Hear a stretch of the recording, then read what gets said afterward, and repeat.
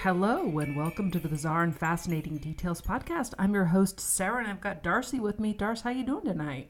Hey, I'm doing all right. How about you? I'm all right. It's a little hot. Doing my Yeah. thing. It's finally starting to cool down here, which is so much nicer than it has been. Yeah, now fall is coming. It's not blisteringly hot anymore, but it's still pretty hot up in my attic recording area. Yeah.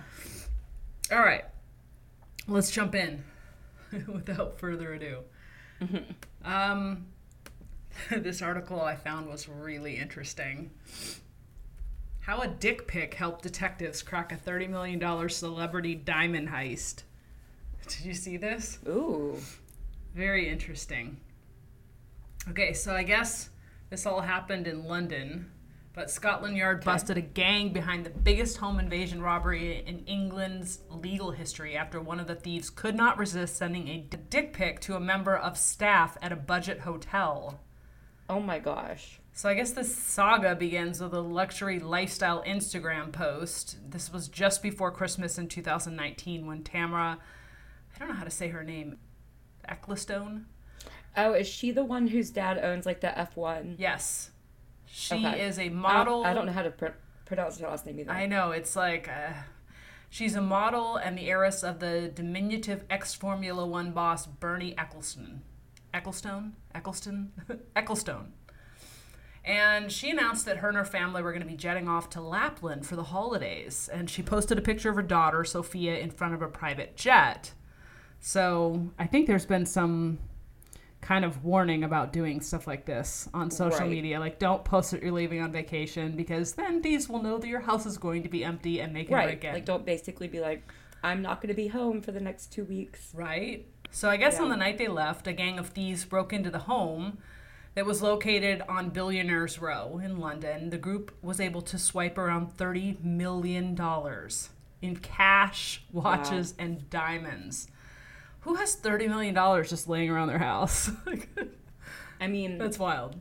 they're like billionaires, so 30 million is probably That's nothing. so wild, right? Mm-hmm. But I guess this was even despite the fact that a security guard actually caught 3 unmasked men around 11 p.m. inside of her dressing room. What? This area is known as the Vault after its 6-inch steel door had been left unlocked. Which, why? Evidently, like, you want somebody to come break in? I'm not sure about that. But the thieves shoved past the guard and escaped the palatial mansion through a window. So cops from the Met's Flying Squad, which is their kind of crack team that investigates robberies in London, didn't have much to go on when they first started out. They had security camera footage from the property's garden that showed the trio kind of taken off. Right. And they went past the little girl's playhouse. The CCTV images then showed the group getting into one of London's famous black cabs. You know, those famous black cabs. I don't know the famous black cab. I've never been to London, but I haven't either, but they have it's like old timey cars that they run as taxis, and they're all just black. well, in any case, detectives set about contacting the taxi drivers who'd worked in the area on the night of the robbery. Yeah. There was about 1,000 of them. And they asked if any of them remembered picking up a group who matched the burglar's description. Luckily, one of the drivers said he had. And he gave these guys information on where he dropped them off, which evidently was a budget hotel called TLK Apartments. So they go to the hotel, they talk to the receptionist and asked her if she'd seen this group of guys staying there. And we all know that people that work in the hotel industry, like, it's not very likely that they're going to remember one person or people that don't necessarily stand out. And Yeah, I mean, that's the same with like asking a bartender or a server. Like, they see so many people that it's hard to remember. yeah. So I think, the odds are pretty low. This reception person that was on duty on the night this happened was going to remember them. Right. But so I guess they had this out of hours iPhone, which they keep at the desk so that customers or people that are staying there can text this number if they have any issues, and one of them did. One of these robbers actually texted a string of lewd messages to the off hours phone, and Oh my gosh. one of them included a dick pic. And Why? it's funny, this girl at the front desk saved the man's number as weirdo. So she's like, he sends a bunch of pictures to the staff iPhone and she saves the number just in case. I don't know, but luckily that she did because they identified this guy through that picture. Wow. And luckily the hotel made a photocopy of his photo ID when he checked in. Right. And it was a 23-year-old Italian by the name of Yugoslav Jovanovic. Okay.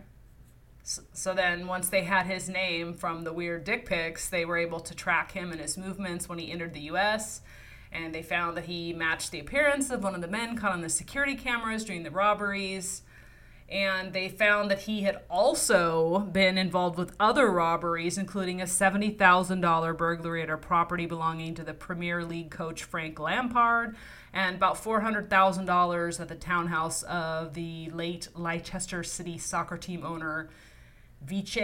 I can't even pronounce his last name. It's got like 100 letters and they're all consonants, so I'm not even going to try on that one. But the investigation ultimately led to this guy being arrested in Italy in October 2020 before being extradited back to Britain in early last year.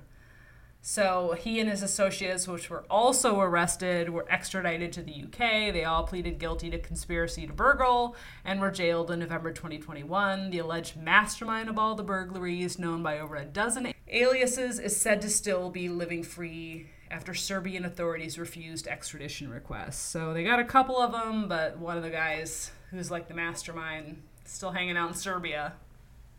Is it in Serbia? Isn't that wild? Wow.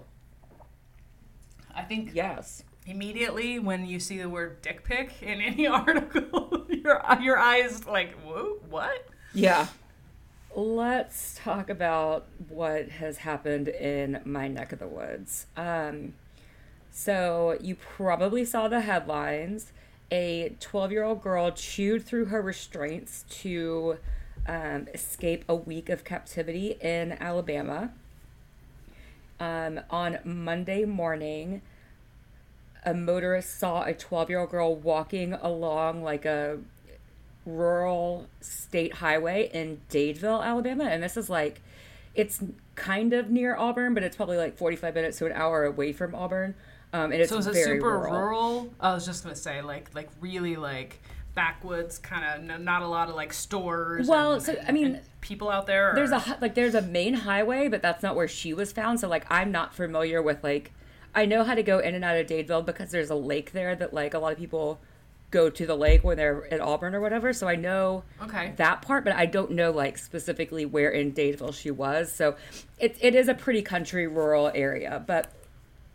So a motorist sees a 12-year-old girl walking on the highway, and the motorist, and they have not identified the motorist, but I think that this is very, very impressive and well thought out. The motorist called 911 and stayed with the girl until the police arrived, as opposed to like picking her up and taking her to a station, because I think that's it probably made her feel a little bit more safe because she didn't want to get in a car with somebody else, right?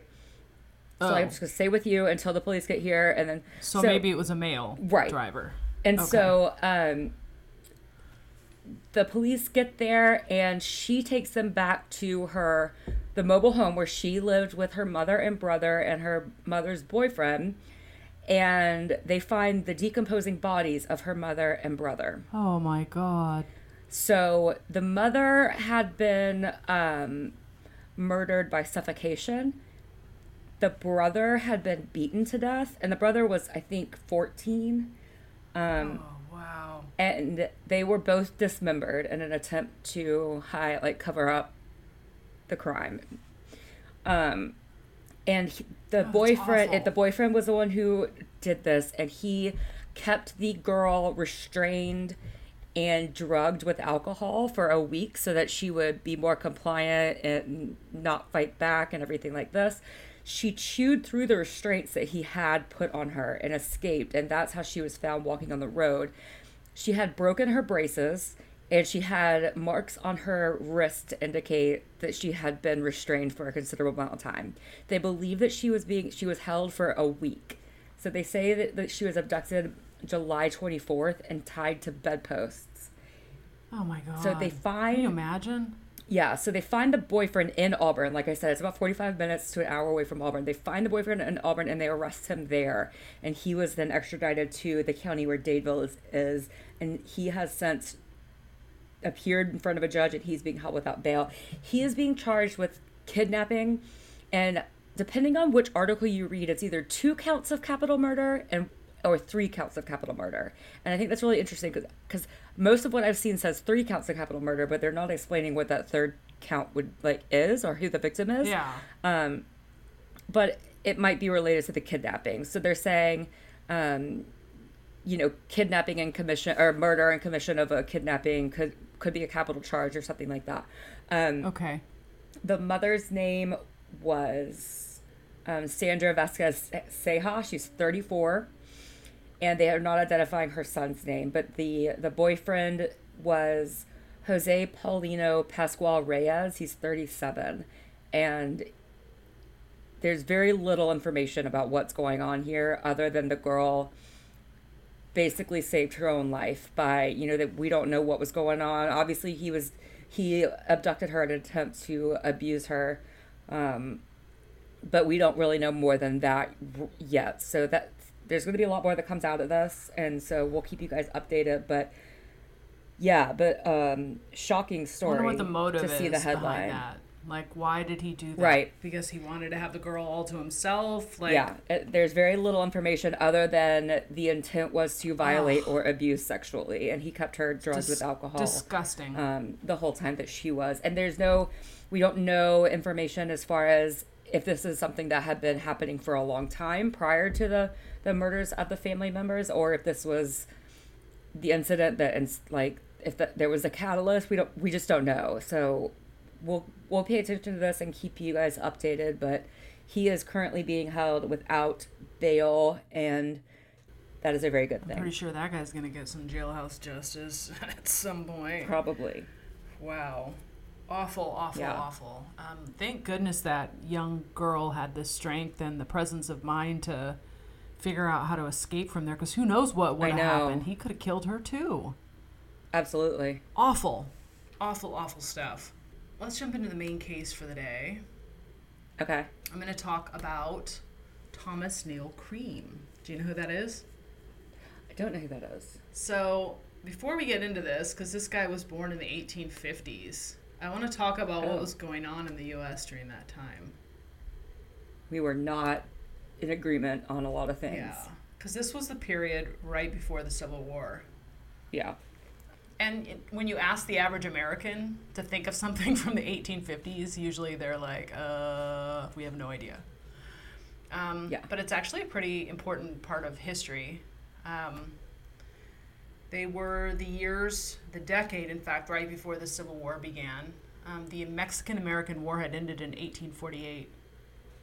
And it provided an American victory and the annexation of much of what is now the Southwest United States, which was California, Nevada, New Mexico, Arizona, and Utah. Mm-hmm. So General Zachary Taylor, a war hero, had been elected president after the war, but died in July 1850, less than a year and a half into office, which is interesting. And he was succeeded by Vice President Millard Fillmore, who finished out that presidency.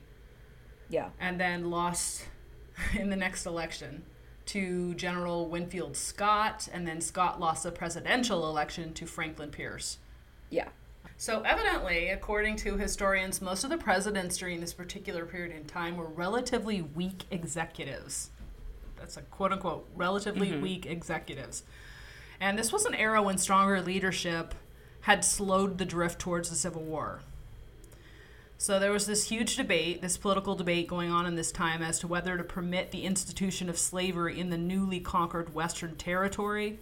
Mm-hmm. And there was much argument going on back and forth, and they passed a compromise in 1850. The main provisions established new territories in the West, ended the sale of enslaved people in the District of Columbia, and enacted the Fugitive Slave Act.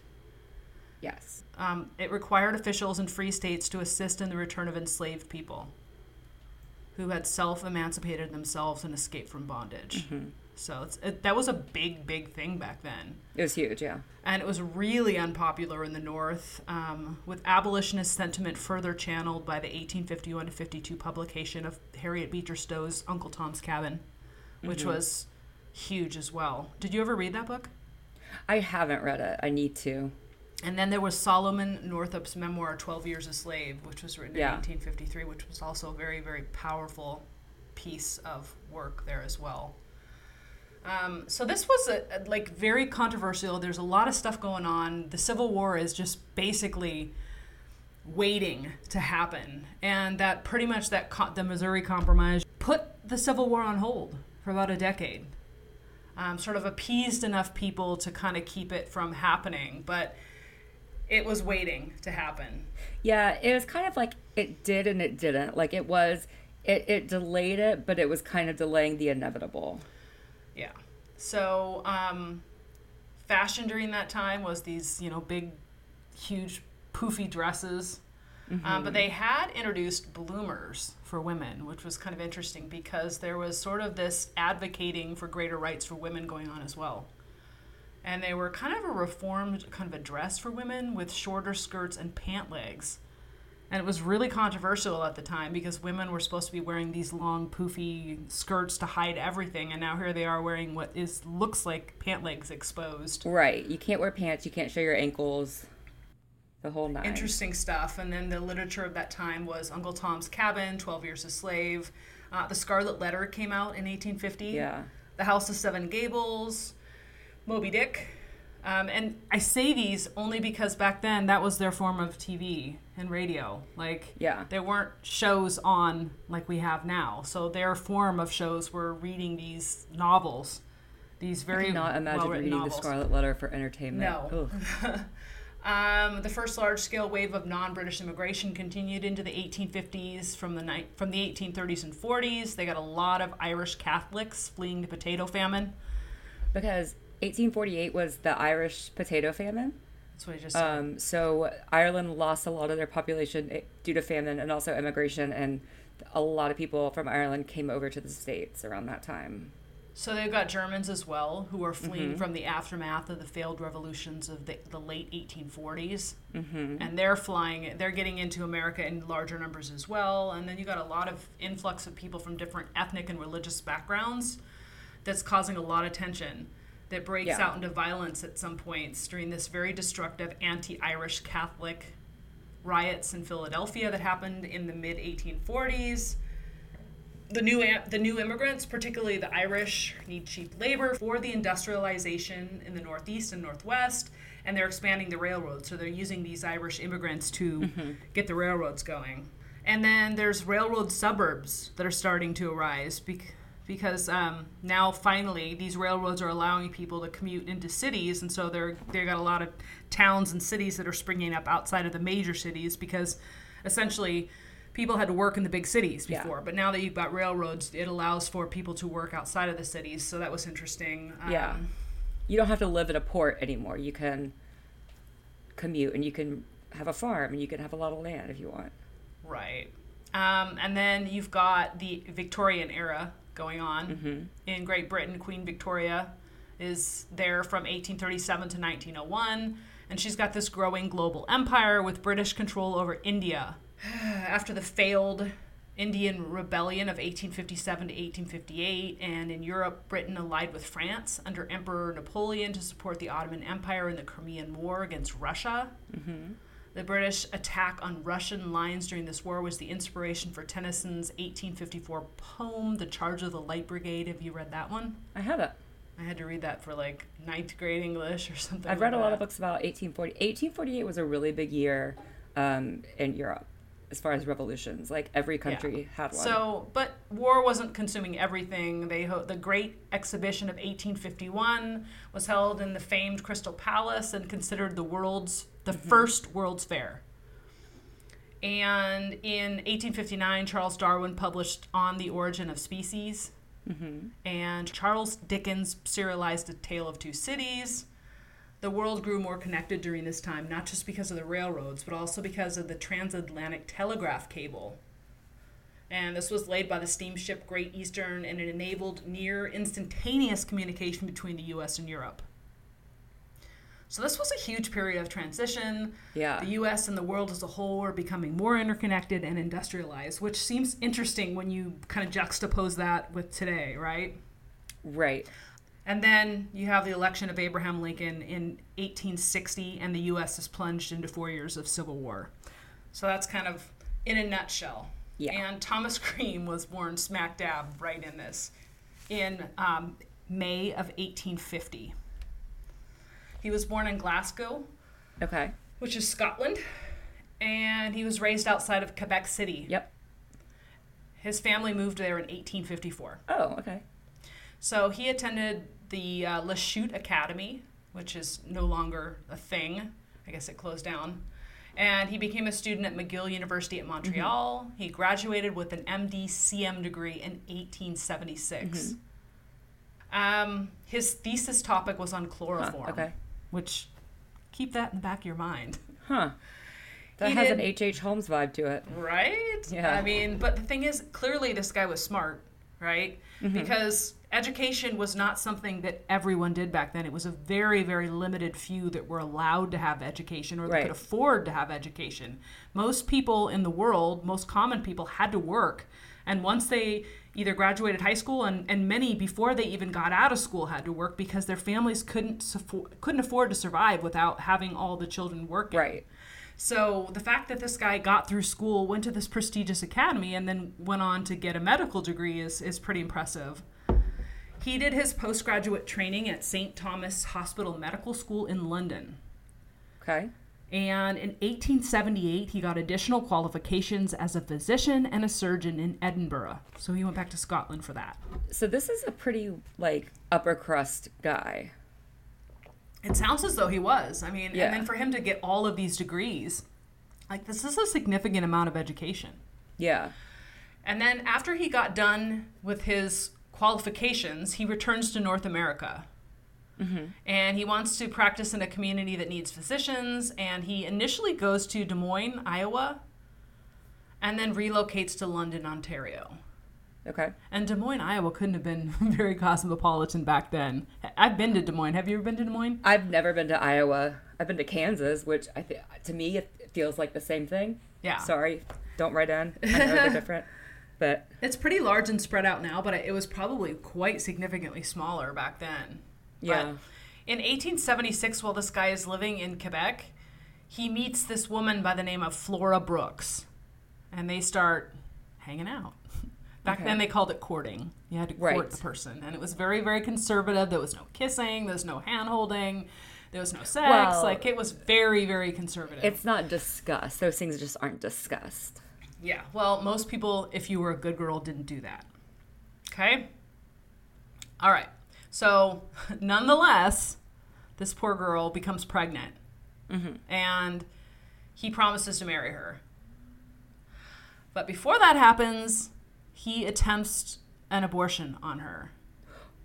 With her knowledge and consent? Yes. Because he's a doctor and a surgeon, right? So he's probably told her, I'm qualified to do this. I know how to do this. I can take care of this. It'll be great. Don't worry. It'll be easy peasy, lemon squeezy. Not the case. She gets really, really sick, which probably, given the technology back then, she probably got some kind of an infection. Yeah. Right? He tries, once they find out she's ill, people are like, hey, this is not cool. And he tries to take off to go to Montreal. But her family is like, oh, hell no. And they catch him and force him to return and marry her. Can you imagine? Whoa. They chase him down and make him marry this poor girl. Which by then, I can't even imagine the horror this young woman probably was living through at that time. Seriously. But the day after the wedding, he leaves for England to continue his medical education. And I say continue his medical education in quotes because I'm pretty sure he would have said anything to get out of there. It sounds like, right? Clearly he didn't want to marry this girl, and this was his way to get out. And her family basically never saw or heard from him again. Lucky for her. Anyway, she fully recovers but dies of consumption in 1877, which is basically tuberculosis, right? Yeah. Which is awful, awful, awful way to die. They called it the wasting disease back then. And a very large portion of the population got it, unfortunately. But anyway, so this guy returns to North America in 1878, which is 2 years after he bailed on poor Flora. And he establishes a medical practice in London, Ontario. Okay. So, problem is, he doesn't have a license there. So Ontario's Medical Act allows for an arrest of someone who's practicing without a license. And he later pleads guilty to this. But this doesn't deter patients from going in and seeing him in his office. What? Because he probably, like, barters and, like, lets people pay with, like, chickens and stuff. I don't know. But the thing is, back then, like, it's not like you could look somebody up online. Or Yeah. go find a book and look up whether somebody has a license or not. You basically hang a shingle outside of your practice and no one knows whether you're a doctor That's or true, not. yeah. I mean, it wasn't a thing back then to be able to look that up. And it was very hard to find out if people were or not. So the only way that they would probably essentially find out that this guy wasn't licensed is he hurt somebody or somebody became ill and they write a letter and complain about him and somebody looks into it. Right. So if he's just kind of flying under the radar and keeping things low key, then maybe they'd never find him. Because they didn't have medical insurance back then. So It's not like a medical insurance company's going to find out. When you got medical care back then, you paid out of pocket for it. Yeah. Or with a chicken, like you just said. Right. So in 1879, Catherine Hutchinson Gardner is found laying dead in a bathroom behind his office. Oh. She was pregnant and had been murdered with a handkerchief soaked in chloroform. So just recall, he did his thesis on chloroform. So evidently he had refused to help her with an abortion and instead urged her to accuse a local businessman of being the father. I wonder if he was the father. I mean, I can't think of a reason, like, why he would do this if that wasn't the case. It seems as though that very likely was the case. But instead, though, he claims she threatened to poison herself when he told her he was not going to perform an abortion. Obviously, abortions were illegal back then. Yeah. And she had written him a letter in which she mentioned the businessman as being the father. So her family says, no.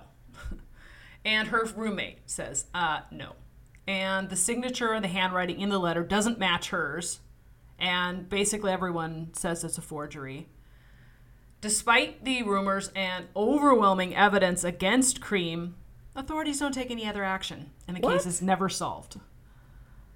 And I think there was sort of this perception back then that women that got pregnant out of wedlock or that would ask for an abortion were of such low moral repute that they weren't worth tracking down. Right. They weren't worth, like, pursuing things further or spending a lot of time and energy trying to figure out what happened to them, essentially. Wow.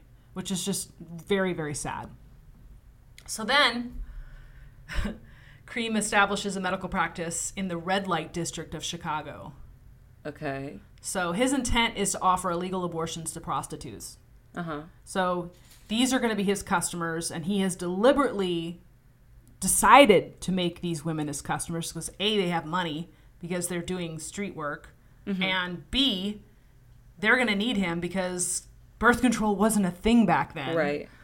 And C, they're very unlikely to report him. Right. Because they themselves are living a lifestyle that's against the law. And unfortunately, that is still true today. Exactly. But he seems to have picked his quote-unquote perfect victims back then. And they investigate him in 1880, in the summer of 1880, after the death of Marianne Faulkner. So this is a woman that he operated on, and she had obviously died after his botched abortion, but he escapes prosecution on that one too. They don't have enough evidence. Oh my gosh. Then in December of that year, another patient, Miss Stack, dies after treatment by him, and he tries to blackmail the pharmacist that had filled the actual prescription. So My guess is he's probably trying a whole host of different things to try to conduct these abortions. Yeah, he's experimenting. Yeah, he's guessing and sort of botching it because these gosh. women are dying left and right. In April 1881, a woman named Alice Montgomery dies of strychnine poisoning following an Whoa. abortion in a rooming house about a block from his office. So they rule the case a murder, but it's never solved. May I ask a question? Sure, Did this guy ever go to Whitechapel, England by any chance? I'm going to get to that. So essentially, this is never solved and it was never attributed to Cream, but the location, the time, and the method, all they say make Thomas Neal Cream a likely suspect. Right. But in July of 1881, Daniel Stott dies of strychnine poisoning in Boone County, Illinois. Okay. So Cream had evidently supplied this guy with a remedy for epilepsy. So clearly he's getting into a little bit of strychnine. He's now into the poisoning. So he's not just botching abortions, he's poisoning people now too. The death was actually initially attributed to natural causes, but Cream wrote to the coroner blaming the pharmacist for the death after he had attempted blackmail again. So he like protested too much. Yeah, exactly. And they were like, no. And they arrest him. Huh. They arrest him along with Miss Julia A. Stott. Who is this? She had become this was his mistress at the time. And she had actually gotten poison from him to kill her husband. Oh boy. And they prosecuted, and she turned state's evidence to get out of going to jail. Good for her. And basically said, all of this is Thomas Neal Cream's fault. I want him to face the music. He needs to face the murder conviction on his own. He was sentenced to life imprisonment in Joliet prison. Okay.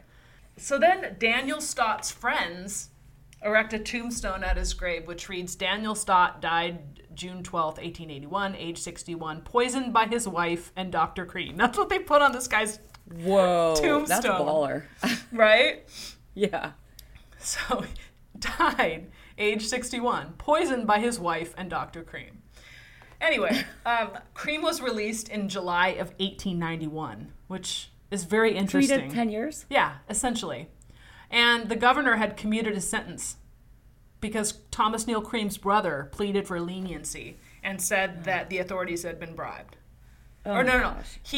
They said that he bribed the authorities and pleaded for leniency for his brother. Oh, okay. That does track. So he's a doctor, he's a professional, he was just trying to help. He was set up. Here's some money, let him go. And they do. Evidently, Illinois was corrupt even back then. Oh, yeah. Um, I mean, that's why it's called the Windy Sorry. City. Don't write us about that. So then, using money inherited from his dad, who died in 1887, so, he gets a little money from the dad, he goes to England. Dun, Okay. dun, dun. And he arrives in Liverpool, October 1891. Okay. This was 3 years after Jack the Ripper killings had been committed. So there is a link, and, I think some people very loosely think that he could have been, but, he was clearly in the U.S. during the time that the Jack the Ripper killings had happened.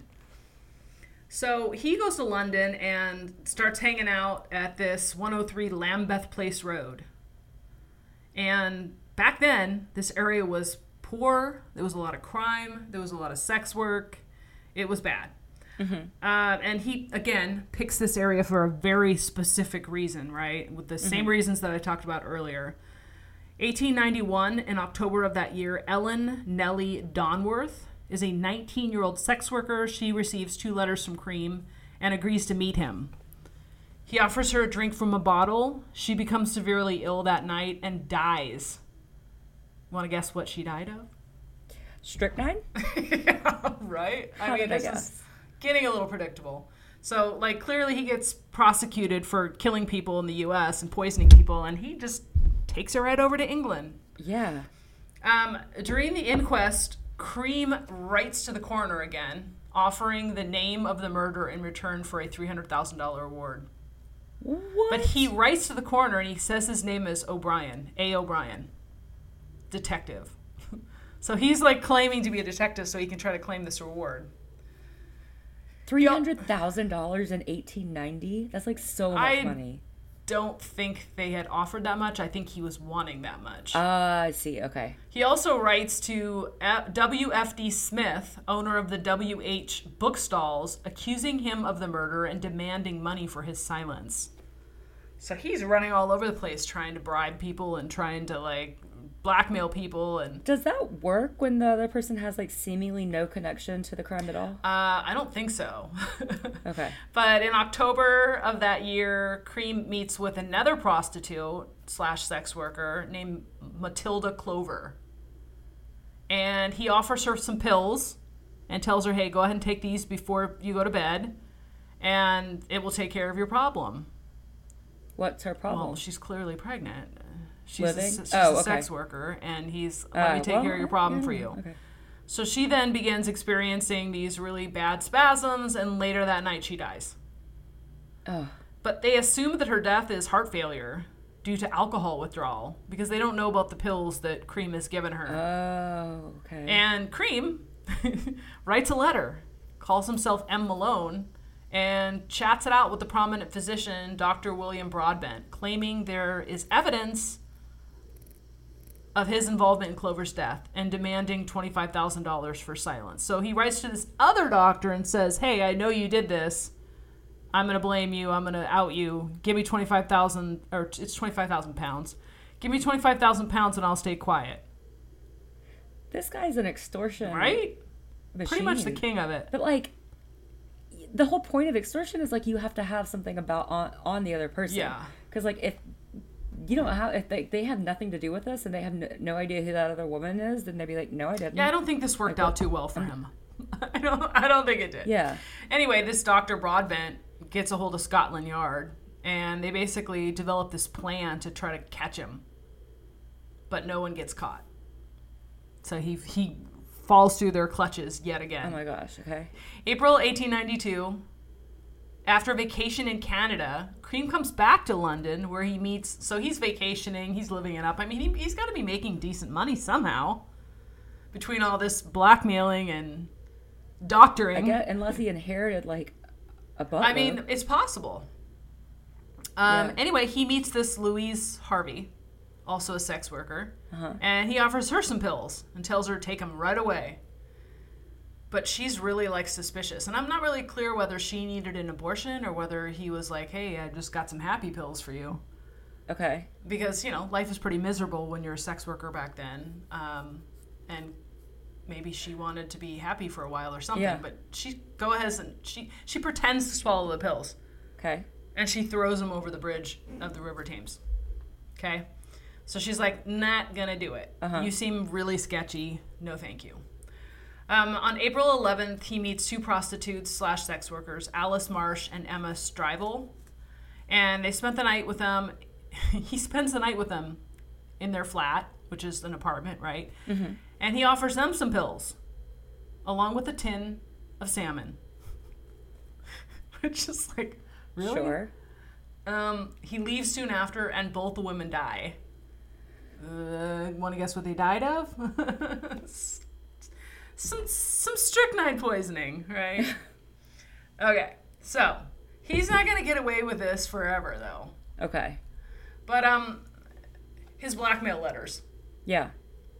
If he had not written them, he would not have drawn such attention to himself. So not only do the police quickly, make the connection here and figure out that the people he's accusing are innocent, but they notice something in the accusations made by this anonymous letter writer. He had referred to the murder of Matilda Clover. And, in fact, Matilda's death actually had been written off as natural causes related to her drinking. Okay. So the police figure out that this false accuser who had written this letter is a serial killer. Right. And they start calling him the Lambeth Poisoner. Okay. So, shortly thereafter, he meets this policeman from New York City who's visiting London. Sure. And the policeman heard of the Lambeth Poisoner. So evidently the news is like starting to use this term, and they're saying, oh my goodness, we have a serial killer, and another one. Yeah, exactly. I think it was big news back then, and Yeah. very salacious, and they were always trying to think of new and more interesting things to catch people attention in the newspaper because they didn't have TV, they didn't have radio. Like the newspaper and the books were like their only form of Yeah, entertainment. they're reading the Scarlet Letter to be entertained, for crying out loud. So, like, these newspapers would go out of their way to find the most salacious headlines possible so that they could get Right. the reader's attention and sell their newspapers. And this Lambeth poisoner gave them all the ammunition they needed to make it very interesting. In any case, this policeman had heard of the Lambeth poisoner, and Cream gives him a tour of the various areas where these victims had lived. Wait, what? And So he's just like, hey, I know where all these victims lived, but like I'm not involved in any way. basically, Dope. yeah. And this guy is Yeah. like, no, you have way too much knowledge of this. Yeah. You're hella suspicious. And he goes and tells the British police. And then the police of Scotland Yard start putting Thomas Neil Cream under surveillance. I mean, finally. And then by doing that, they see that he has a habit of visiting sex workers quite regularly. Uh-huh. And they start conducting this massive investigation in the US and Canada and learn about their suspect's history. Oh my Including, gosh, imagine how long that would take. Well, I guess it wouldn't take that long Seriously. with a telegram, but still. but still, it was probably quite extensive, Yeah. given that they didn't have as much technology as we have today. But in any case, they find out about his conviction for murder by poison in 1881. And they're like, what? No, this has to be the same person. Yeah, you think? And they held this inquest in July of 1892, and he reads out a letter signed by Jack the Ripper declaring Dr. Neil innocent. Okay. And this, like, people are laughing by then. Yeah. And the jury basically returns the verdict that Matilda Clover had died from strychnine poisoning administered by, who else? Our friend, Thomas Neil Cream. So, okay. So, at his trial, part of his defense is to say, Jack the Ripper wrote me a letter of reference. Pretty much. Okay, and Jack the Ripper is not claiming responsibility for these murders. He's just No. saying, hey, He's like, trust "This me, guy's I'm good. Jack the Ripper. Trust me." I know that this guy didn't kill these I mean, women. isn't this crazy? And this wasn't a trial for Thomas Neil Cream. It was basically an inquest into the death of this So it's poor like a young grand woman. jury. Yeah. And they basically Wow. say she died from strychnine poisoning, and Thomas Neil Cream clearly gave it to her. Right. So they arrest Thomas Neil Cream June of 1892 for the murder of Matilda Clover. And he was formally charged at that point for the deaths of Clover, Donworth, Marsh, and Shrivel. And the attempted murder of Harvey, as well as all the extortion that he tried to Right. write all those letters for. And from the start, he basically was saying, you know what? I'm Dr. Thomas Neil, not Dr. Thomas Neil Cream. Oh, You got a mistake. Sure. You got a mistake. I'm Classic Thomas Neil. mix-up. Call me Thomas Neil, not Thomas Neil Cream. So, like, clearly this guy's real weird. Yeah. His trial lasted from the 17th to the 21st of October, 1892. So quickly, that went pretty quick. Yeah. Deliberation took about 12 minutes. Oh, my lord. And the jury was like, guilty, guilty, Yeah. guilty, guilty. And they sentenced him to death. Yeah. So about a month after his conviction, so this also went pretty fast, in November of 1892, they hang him at Newgate Prison. It was customary back then for all executed criminals to have their body buried the same day beneath the flagstones of the prison, along with other executed criminals. Interesting. Okay. And they would mark it with only one initial. Oh, okay. So it's like a pauper's Pretty grave. much. Well, and then probably to Okay. keep, from the celebrity status, people coming and Yeah. and putting things on the grave and just, doing that kind of thing, making him a celebrity or whatever. However, they dug up his body in 1902 and moved it to London's Municipal Cemetery. I don't know why I find that word so hard to say. And he's now and he's now buried in an unmarked grave Why? in section 339. I don't know. It's possible that they thought it was inhumane to bury them all in this one area and thought, oh, we're going to give them a proper burial. Huh. Okay. Evidently, the guy that was responsible for hanging Cream claimed that his last words were, I am Jack the Ripper, basically. Ooh. But the claims are not substantiated.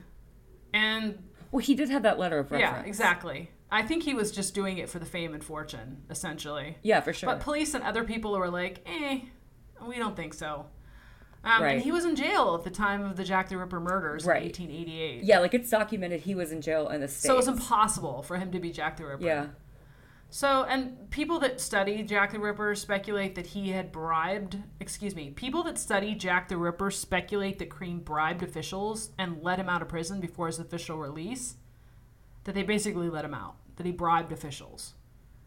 So they're saying the people that studied Jack the Ripper say that Cream bribed officials in Illinois to get out of prison, went to England and committed the Jack the Ripper murders? Okay. Or that, and I think I heard this about H.H. Holmes too. They suspected that Thomas Neal Cream had somebody that looked just like him serve in his place. Okay, sure. Right. And see, I've heard the stories, like the speculation that H.H. Holmes is Jack the Ripper. I've not heard that he used a body double. Yeah. I heard that they used a body double and that he didn't actually die and then he ended up running off and doing other things after this person supposedly died in his place. But it's pretty unlikely. And then there's a lot of evidence by Illinois authorities, newspapers, solicitors, family, and Cream himself that kind of proves otherwise. Right. And what's gross is that they said that there were people that were there, and they said that basically he was so scared that he lost control of his body functions and stammered, "I am ejaculating." Oh, he said that? Which could have been mistaken for "I am Jack the Ripper." Or whatever, okay. Which is absolutely... Of all the far-fetched things that have been said today. Right? that might be the most.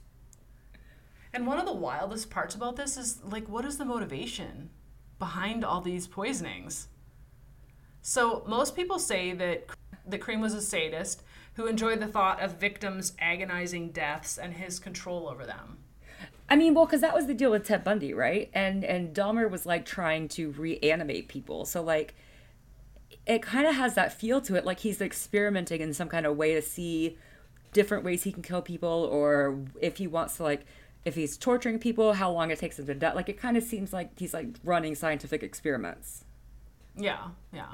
And he was also, like, really interested in money, clearly, because he kept trying to bribe people. So some people kind of think that he planned all these murders to profit from them, to write the blackmail notes and all that kind of stuff. He's not a good blackmailer. I would not put that as a strength. And his one male victim, Daniel Stott, was committed in the hope that his widow would share the deceased estate with Thomas Neal Cream. Sure. And he's also suspected of murdering his wife, Flora Brooks, in 1877. And at least 4 other women who died in his care while undergoing abortions. Wow. I can't believe I've not heard of this guy. It was like, what, 5 years after Jack the Ripper? Yeah, pretty much. Wow. I mean, a very close period of time. And what's wild about this case is, and I got to find this picture, is I had my chimneys cleaned at our house in Illinois. Hang on, let me find this picture. Trying to figure out how that's related. No, it is. Because he lived not too far from me. Wait, what? Thomas Neal Cream lived not too far from me when he was living in Illinois. Oh my God. And okay, so these guys, I hired these chimney cleaners to come into my house and clean my chimneys, and we have a really old house. Right. That was built shortly after Thomas Neal Cream was in the area, and I was kind of chatting with these chimney cleaners, and I was like, hey, you guys have probably cleaned some pretty interesting houses in the area. And they were saying, yeah, we've been in all the houses up and down this street cleaning their chimneys and fixing things for them and whatnot. And we get a lot of interesting requests. And I was like, well, what was your most interesting one? And they said that they had been called to the house that supposedly Thomas Neal Cream lived in Illinois back when he lived here. And I said, who's Thomas Neal Cream? And they said, you don't know who that is? The serial killer, Thomas Neal Cream. And I was like, and I looked it up immediately, and they said, let me show you a picture of the house. They said that they did not take the case because when they went in to inspect the chimneys, they said it was just way too creepy. And it's really kind of this unobtrusive, sort of like normal looking white house in like a normal rural neighborhood. Like it's not like a super city part. He didn't live like in the city. He lived a little ways out in the suburbs, but it's not too far from where we live. Did you go drive by it? I did not. Oh. I don't have the exact address. This guy just sent me a picture of the house. And I was like, holy moly. But very, very interesting. So Thomas Neal Cream and his local, connection to my house, basically. Seriously? He lived probably, they said, about a half an hour, 15, 20 minutes from where I live. Oh my gosh. In this really kind of normal looking white 2-story house.